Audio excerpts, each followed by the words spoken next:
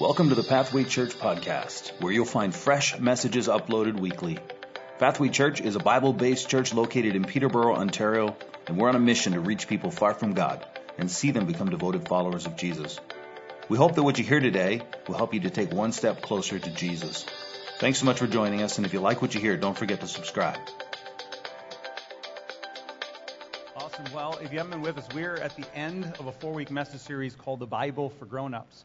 And literally, we're talking through this 4-week series about the story of this book I'm holding called the Bible.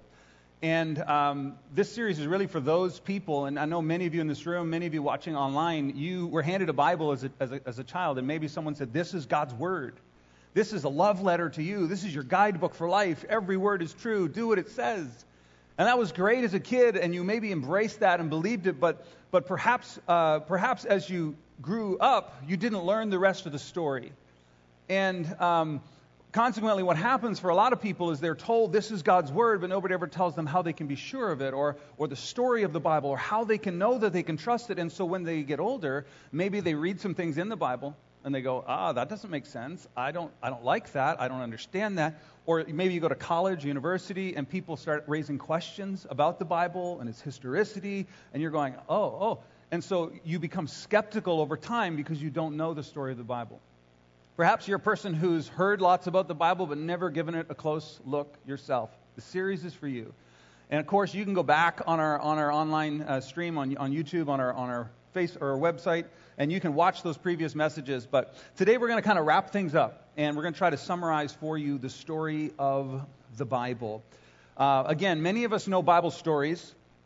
We're going to go over here. Many of us know Bible stories, okay? We heard about them. Maybe you learned about them in Sunday school. Maybe you read about them. But very, very few people, even people in church, know the story of the Bible. And the story of the Bible is like how this book came to be. And we've been saying this over the last few weeks, that this book actually contains 66 different documents written over a span of 1,600 years by 40 or more authors. And there are many different types of literature in this book. So there's history, there's law, there's poetry, there's biography, there's personal letters. All of that is contained inside this book. And when you know the story of the Bible and how this book came to be and how it came together, it enables you to read it and interpret it in the appropriate way. We've been saying this, that the story of the Bible sheds light on how we read, interpret, and apply what the Bible says. And so, you know this, you've seen people open the Bible and grab a verse from here and a verse from there, and you can get it to say anything you want. But when you know the story of the Bible, and you know the grand narrative, the story that weaves itself through the pages, you then begin to read and understand the Bible in a new way, and it comes to life for you. Now, the truth is that the way we got our Bibles, okay, is not the way we got the Bible. When I was a kid, like many of you, my parents handed me one of these. And I remember flipping it open, and there was like, at the beginning, there was a preface. It was like telling me all about the translation and all that stuff. And then I opened, and there was a table of contents. And all the documents in the Bible are neatly organized, okay? Interestingly enough, they're not organized chronologically. And if you're new to the Bible, you wouldn't know this. Like, you would assume, since these documents have been written over this huge span of time, that they would have put them in the order of, like, when they were written, so you could kind of follow the trajectory of the Scripture. But in fact, they group them by type. So you go to a library, and they have all the mechanical books here, and they have all the fiction here, and they have all the poetry over here. They did the same thing when they put all these documents in the Bible. They actually organized them by type. Okay, so they're out of chronological sequence at times. And so, again, understanding, I opened it up, I saw the table of contents, and then I flipped it open, and each book is carefully organized, and it has chapter and verse, right? So we can all go to the same place and read the same thing. Some of you might even have had a Bible when you go to the New Testament where you see the words of Jesus in red. I remember the first time I saw one of those, I'm like, mine doesn't have that. How did yours get in red? And they were like, these are the words of Jesus. And I thought, wow. So it didn't turn up that way. In fact, the Bible wasn't written in English. And we don't have time to get into how we got an English translation of the Bible, but there's a story behind that would blow your mind as well. People died to get this out of Latin and get it into English so that you and I would be able to read it today. So there's a huge, huge story. But here's the thing we've been saying about it, that Jesus didn't write it, okay? So Jesus didn't come down from heaven, grab a feather pen, and write out the entire Bible and be like, this is my word for you. That's not the way it happened. Okay, he didn't write it, but he is the reason why we have it. And so if this is helpful or not, I'm not sure, but I want to show this to you in pictorial form, kind of summarize where we've been the last few weeks, okay? The reason why we have a Bible is because of Jesus, and it's because of an event that took place in the first century. Anybody remember what that event was? The resurrection. Someone shouted that out. The resurrection is the reason. Okay? In the first century, a man named Jesus turned up on the scene. Jewish rabbi. He had a group of followers. He did miracles. He said things like no one else ever said. People at the time believed he was the Messiah, the Son of God. They were following him, hopeful that he would set up this worldwide kingdom of peace and love. And they believed that Jesus was the guy to do it. And then all of a sudden, he's arrested, betrayed, falsely accused, and he's nailed to a Roman cross, and he is now dead. Now, when that happened, Jesus' followers and friends were disheartened. They were hopeless. They thought the story was over. They thought, we thought he was the guy, and now he's gone. Something happened on the third day. Jesus rose from the dead, and because he rose, I got a little image here. This is where the Bible story starts for us as Christians. Jesus rose. I don't know if you can see it. There's a little empty tomb here. Jesus rose from the dead, and because he rose, those same people who were scared and bewildered began to boldly profess a risen Savior. Trusting in him is the way to God. And they began to share that message, even to the point of being arrested and killed. They were so convinced that Jesus had risen from the dead. And because he rose, they wrote accounts of his life, Matthew, Mark, Luke, and John. The church began formed. Next slide, we got a little church here. Okay, the church emerged because of the resurrection. And we're not talking about a church building. We're talking about a community of people that believed in and trusted in Jesus as their Messiah, the visible God revealed to man who paid the price for our sins. So this community of people emerges. But it doesn't stay in Jerusalem. It doesn't stay in the immediate context of Jewish people. It actually goes out to the whole world. And what happens is, throughout the Roman Empire, this message of a resurrected Jesus, the Son of God, had come to earth to die for our sins. It went out, and Greeks and Romans and people from other nationalities were embracing this and believing. They were throwing their gods and idols aside and trusting in Jesus as their Savior. And this is what's interesting. It's because you have people who are not Jews suddenly following a Jewish Messiah. We got a little statement here. Gentiles began to follow a Jewish Messiah. They began to study the sacred text of the Jews. You have to understand this is significant. Romans are going down to the synagogue and asking to read Jewish scripture. That's weird. And these people who are not Jews are reading the sacred text of the Jews. Next image. Okay, so here's what happens. The message goes out to the world, and the world starts to read these ancient documents that the Jews have treasured for centuries. They had already compiled 39 documents into a giant scroll. And they had their kind of what we call the Old Testament. It was like their Jewish scriptures. It was all compiled. And so now you have people that are not Jewish reading it and studying it. And then they start studying the history of the nation of Israel. Okay, they start reading about the kings and the judges and how God was working his plan through the nation. But interestingly enough, they weren't embracing these scriptures in Jewish history. They weren't embracing it as Jewish scripture. Next slide. They were actually embracing it as Christian scripture. They were looking at the history of the nation of Israel and all the law and the prophets, and they were going, where's Jesus in this? Because what they believed was that, next slide, they believed that all of this pointed to this. Jesus himself said, the law and the prophets are fulfilled in me. The law and the prophets point to me. They're about me. And so now, because of the resurrection, you have people who are not Jews reading Jewish scripture, embracing it as Christian scripture, and seeing how it points to a risen Savior. And so we find ourselves in the middle of the first century. A few accounts of Jesus' life have been written. The apostles are spreading the message. Christians are surfacing, what we now call Christians, are surfacing throughout the Roman Empire and trusting in Jesus. That's where we are. And from the very beginning of the Christian movement, people who followed Jesus began reading and studying the sacred scriptures of the Jews. That is why what we call the Old Testament, those Jewish scriptures, are included in our Bible. Because from the beginning, Jesus and the apostles quoted them. The early church studied them. And they are a wealth of information, knowledge, and they point to Jesus. So that was all included. So that's where we get the Old Testament and why we have the Old Testament in our Bible. That brings us really to about 4 or 5 years after Jesus' resurrection. There's a man that surfaces, and I want to talk about him today. His name is Saul of Tarsus. Saul of Tarsus is a man who is a Jew. He's a religious leader. He studies the law and the prophets, the Old Testament scriptures. He was an expert in them. And when he heard about this movement of people that claimed that the Jewish Messiah had come, the Jews had killed him, and he rose again, he was like, no. He was, like many people today, a skeptic. He was a skeptic of the Christian message. He was a skeptic of Jesus. And he wasn't one of those people. You know, there are people that when they see something they don't agree with, they just complain about it. And then there's people that see something they don't like, and they just turn away from it. Paul was a man of action. Saul was a man of action. He decided he was going to do something about it. So he got letters from the Roman authorities, letters from the Jewish authorities, and started to travel around Israel, going town to town, searching out for anybody who was a follower of Jesus. And you know what he did with them? He arrested them, he had them beaten, and sometimes they were even killed. This is a man who was so convinced that this Jesus thing was a lie. He was so convinced that this Jesus thing was a twist on the Jewish scriptures. He wanted to shut it down. And of course, some of you will know the story. But Saul is on his way to a town called Damascus, and on his way there, he's going to arrest Christians, and on the way, he sees Jesus. A bright light shines. He's blinded. He falls to the ground, and Jesus speaks to him in a personal way. He says, Saul, Saul, why are you persecuting me?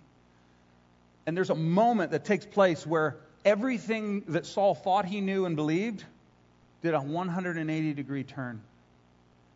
This is the road to Damascus experience we talk about. But here's a man who is trying to shut down Christianity, who now becomes perhaps its leading contributor. And he goes on to become called the Apostle Paul. His name is changed to the Apostle Paul. And of course, many of you know who the Apostle Paul is. It's interesting about this is, not too many people are argued into the faith. You know, like if you and I were to sit down and we were to have a conversation, we were to say, I don't think the Bible's true for these reasons, that I give you all of the facts and information, you'd be like, that's interesting. But I'm telling you, God does something personal inside the heart of every person. And I'm guessing that those of you in the room, those of you watching online, as you're sitting here today, there's probably a moment in your mind when you can go back in time and you go, God spoke to me, Jesus revealed himself to me. Maybe it wasn't a bright light, but something happened where a personal God called to me and I responded. You guys know what I'm talking about? I see a few heads nodding. You're like, yeah. There's an experience. So it's not all up here, but it's like, man, I've experienced Jesus, and transformation of the heart results because of it. So I want to talk to you today about 3 reasons why Paul is so important, okay? So Paul's important for 3 reasons. There's probably more, but these are 3 big ones, okay? Number 1, he's important because he wrote some of it. There's 27 documents in the New Testament, and basically the Bible's divided into Old and New Testament, about 2/3 and 1/3, all right? Basically, the Old Testament was all written before Jesus came. Contains the history of the Jews, their law, all of those things, God revealing himself. The New Testament over here actually contains accounts of Jesus' life and letters that were written by the apostles. And how many of you, this is just fun, how many of you when you were kids did something called sword drills? Okay, I guess see some hands going up. Sword drills are awesome. Like when I was a kid, this is what we did for Sunday school because we didn't have cool videos, right? And they had the flannel graph, but that got tiring and the little guys kept falling off.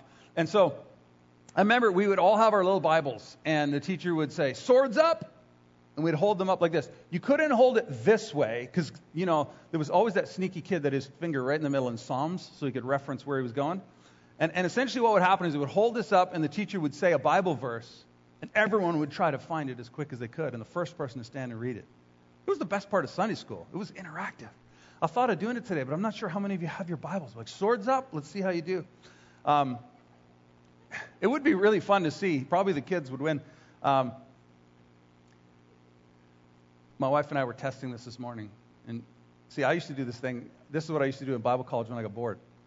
I would sit and look at the Bible, and then you just pick a book of the Bible and just stick my finger and open it up.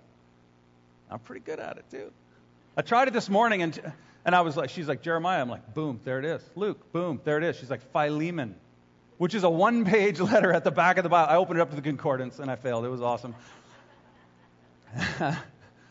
But Paul wrote, of the 27 books, he wrote 13 or more. So half of the documents in the New Testament were written by Paul. He's a significant contributor to this book and to the story of this book. One of the things that I think is interesting is that when you read the different documents in the Bible, you discover that it doesn't appear like any of the people who wrote these things down, they didn't know they were writing the Bible, if you know what I'm saying. So Paul's sitting in his jail cell, and he's writing letters to teach the church, to encourage churches. He's sending these letters off. I don't think he thought, I'm writing, these documents are going to be bound in a book with leather and gold and sent around the world, and it's going to, like, he was writing with a purpose, but he didn't know necessarily that he was writing the Bible. And so someone who's skeptical could say, well, why? How do we know it's actually God's word if it was just a letter that was written? Well, interestingly enough, Peter, one of the main disciples of Jesus, actually writes this about Paul.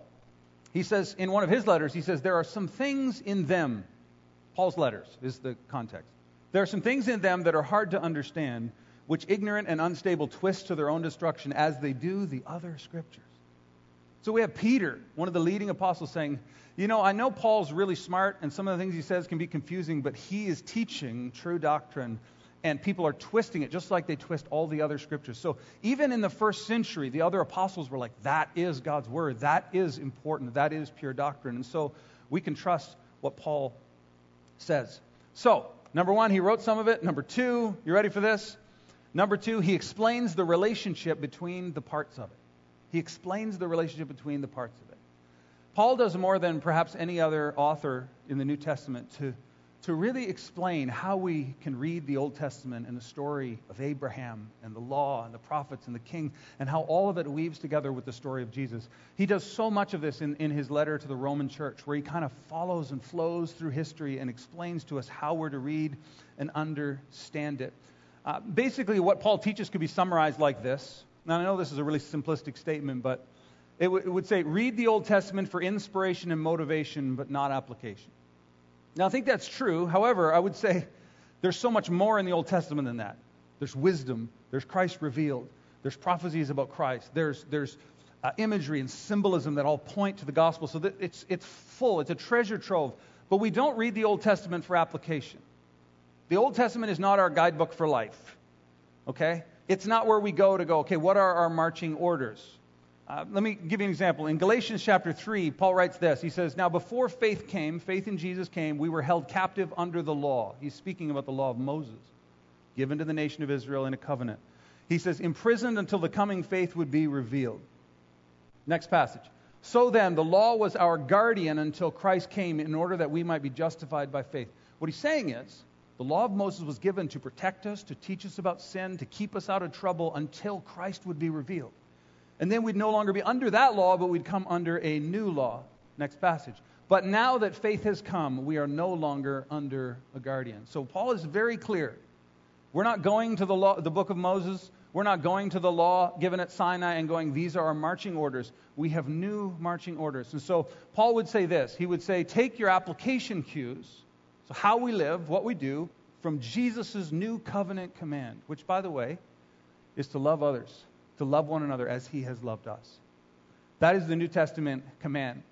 He goes on to write this in Romans 13. He says, let no debt remain outstanding except the continuing debt to love one another. For whoever loves others has fulfilled the law. That those laws and ordinances given by God to the nation were intended to help them figure out how to love and treat one another properly. But when we have Christ and when faith comes, then we live out the law. He also says this in Ephesians, be kind to one another, tender-hearted, forgiving one another as God in Christ forgave you. By the way, we don't get to define love as Christians, right? It's like, oh, I love her. I love him. It's not feelings-based. It's not like, here's how love is defined. God defined love for us. In Ephesians, a couple chapters later, Paul writes these words. He says, listen, husbands, love your wives, not how you think you should love her, but love your wives as Christ loved the church and gave himself up for her. Jesus demonstrated what love looks like. Jesus demonstrated what this command looks like. And he invites those who follow him to enter in and live in that way. So Paul goes to the Old Testament, points it to Jesus, and says, now live out this new command in this way. So, as far as Paul goes, he wrote some of it. We said that. Secondly, he explains the relationship between the parts of it. And thirdly, he authenticates the most important event recorded in it. This is important. He authenticates the most important event. What's the most important event? Resurrection. A few people got it. The resurrection is the most important event. It's the reason why we have the Bible in the first place. Okay? He authenticates this event. Remember, no resurrection, no Bible. And someone might say, well, the Jewish scriptures were all written before Jesus, so they would exist. But here's the thing. Unless you're Jewish, an Orthodox Jew, you would never have read it. You wouldn't even know what's in it. The only reason why you know about it and you've read it is because of the resurrection. So because the resurrection happened, it changed absolutely everything. Some people would make the argument, and this is why Paul's statements are so important. Some people would make the argument that the resurrection of Jesus was added much later. So track with me. How many of you have heard how myths and legends start? Right? It's a little kid out fishing with his dad, and he catches a fish, and it's this big. But when you're little, a fish this big feels like it's this big. And then, of course, you get older and you start dating a girl, and you're telling her about the fish you caught, and it's this big. And then you get with your boys at the dorm, and all of a sudden, it's a shark. It's a 12-foot shark. Just how things kind of develop and evolve and legends grow. And some people would basically make the argument and say, look, Jesus was a good guy. He was a teacher, maybe even a prophet. But then he died, and someone stole his body, and no one knew what happened. And so like 50, 60, 70 years later, people started to say, well, maybe he rose. And then, of course, because we can't sort of nail down the dates when the gospel accounts were written about Jesus' life, it's like, well, maybe 70 years later, they sort of added this whole resurrection thing into the story to embellish it. It's like it grew. The legend, it was like the real Jesus, and then there's like the myth and legend of a resurrected Jesus. You understand what I'm saying? That's the argument that people would make, and it's why Paul's letter to the 1 Corinthians is so important, right?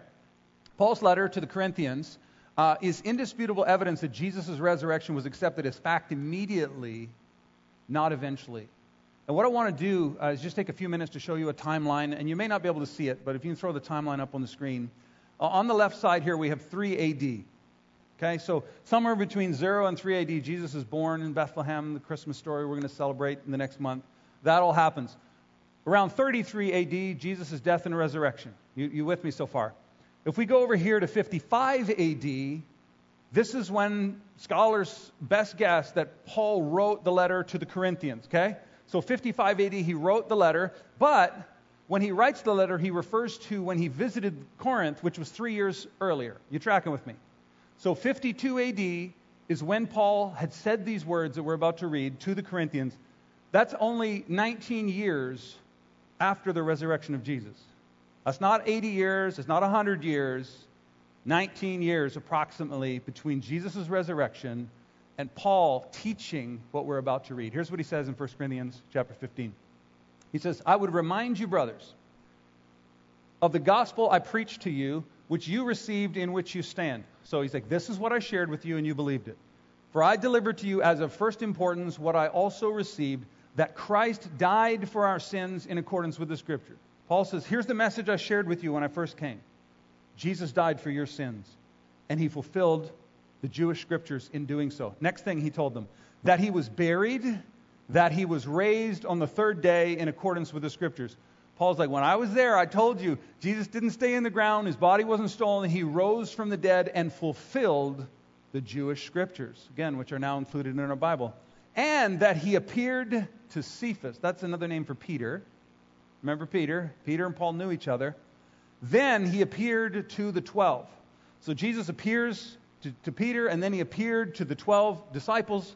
And then it says he appeared to more than 500 brothers at one time, most of whom are still alive, though some have fallen asleep. I want to stop here. Paul says, Jesus didn't just appear to a few people. He actually appeared to 500 people at one time. And he says that most of those people are still alive. Well, this makes sense because it was only about 19 years since Jesus' resurrection. Let me remind you of an event that happened approximately 20 years ago. Let's see if you remember it. 9/11. And if you're under 25, you probably don't remember, because you weren't born or you were too young. But those who are older than that, I'm guessing you remember exactly where you were when you heard the news for the first time. You probably remember turning on the TV, what the TV looked like, what was going on as you saw images of horror on the screen. That was only 20 years ago. Isn't that crazy? 9/11. It's actually my anniversary as well. It was my date first. Our second anniversary was not a good one. We just sat there staring at the TV, you know. But the point is like this is the scope that we're talking about. Paul's like, 19, 20 years ago, Jesus rose and appeared to all these people, and if you want to verify it, you can go and talk to them. I can take you to people that touched the nail prints in his hand, that spoke with Jesus after he rose from the dead. This is why the Christian church couldn't be stopped. Because it wasn't a myth. It wasn't a legend. It could be verified, and it was. Here's the next thing he says. He continues, then he appeared to James. This probably is even a better evidence that Jesus rose from the dead. James is believed to be Jesus' younger brother. Okay? Jesus was born to Mary and Joseph, but Joseph was not his biological father, right? We know that. But Joseph and Mary had other children, James being one of them. And here's the cool thing. James is not part of Jesus' team while he's doing his ministry. James surfaces as a leader in the church after the resurrection. And what Paul says is that Jesus actually appeared to his younger brother. Let me ask you a question. What would you have to do to convince your younger brother that you are the Son of God? I think coming back from the dead might have helped. Jesus appears to his brother James. James becomes one of the leaders in the early church, and then to all the apostles. And then what he says next through this text is this idea that Christ died for our sins. This is like, again, this is 20 years after the resurrection of Jesus, and it was already a creed. It was already something that the Christian church was sharing with one another, that Christ died for our sin and was buried. He rose from the dead and was seen. This was the message of Christianity that spread throughout the Roman Empire. It could be verified, which is why it could not be stopped. Okay, is this making sense? And so Paul is so significant because he helps us to see, number one, that Christ died and was buried and he rose and was seen. Here's the point I guess I'm trying to make. Okay, the Bible did not, next slide, the Bible did not create Christianity. Okay, the Bible did not create Christianity. Christianity is the result of an event, the resurrection, that created a movement, the church, that produced texts, gospels, letters, and the Old Testament that were collected, protected, and bound into a book. And again, one of the questions I answered a few weeks ago in a little video I shot online was people would say, well, how did they choose which documents went inside? And that would be a whole other message series. But let me just simply say this. There were a number of criteria. Within the early church, within the first century, they were already collecting and talking about which documents were valid. So there was already a growing list in the first 100 years, which continued to grow until the 4th century when all of it was compiled into one large volume. And some of the criteria they used for which documents made it into the New Testament were, number one, had to be written in the 1st century by an apostle or church leader. There were people who wrote gospel accounts about Jesus' life in the 2nd century, but they weren't there to witness it. And they had all kinds of weird stuff in it, so they threw it out. There were all kinds of other letters with weird doctrine. They threw those out because they wanted to make sure they were written in the 1st century by apostles and leaders. They had to agree with the Old Testament. They had to fulfill the Old Testament and agree with the apostles' doctrine. They had to be carefully preserved and loved by the early church. So they had all these criteria through which, and they bound them all into a book that we now call the Bible. And it is God's word to us. And I like to think about it this way, and this is where I'll close. It's like a safe. Something isn't valuable because you can throw an old receipt in a safe. It doesn't make it valuable, right? But you put stuff in a safe because it's valuable. And the Bible represents the most sacred and beloved texts of the Jews and of the early church that were thoroughly vetted, that were thoroughly read, that were preserved. People died to protect these documents that would eventually end up in this vault that we call the Bible. And when you understand the story of the Bible, and we could continue into the 15th and 16th century of how it got translated into English and all of that, there's so much more to talk about, but I want you to understand, if we knew what went into creating this document for us, it blows our mind. And our love for it, our appreciation for it, our trust in it actually grows the more we learn. And so I hope that this series has been helpful for you, no matter where you are with your journey with the Bible, your journey with faith. This whole thing is about Jesus. This whole thing is about the resurrection. I could summarize it to say this. The story of the Bible reminds us that the most important question is not, are we at peace with everything in the Bible? but rather have we found peace with the God who loved the world so much that he gave his son for it. And that's where I want to end today. And so if you would join me, let's pray, and then the band is going to come up and lead us in a closing song. Father, thank you for each person tuning in online, each person in the room who's been participating throughout this series. And I know, Lord, that I've only scratched the surface of some of the history and some of the connections that are found throughout this amazing book called the Bible. Thank you that you gave us your word so that we could learn about you and learn about your son and learn about the gospel. Thank you that you rose from the dead, that you were seen, and that those who have faith in you and trust in you can be saved. And Lord, today, as we close out this series, help us to be those people who love your word, who open it up and read it and study it because of the richness of what you have written to us. God, thank you for every person listening, and thank you for this series, and thank you for our stretch campaign, all that we've seen you do through the faithfulness of your people, and all of it began with the resurrection. So, Father, we thank you, and we give you the rest of this day in Jesus' name. Amen. Thanks for listening to the Pathway Church podcast. If you'd like to reach out to us, go to our website, pathwaylife.com. And as always, don't forget to subscribe. See you next week.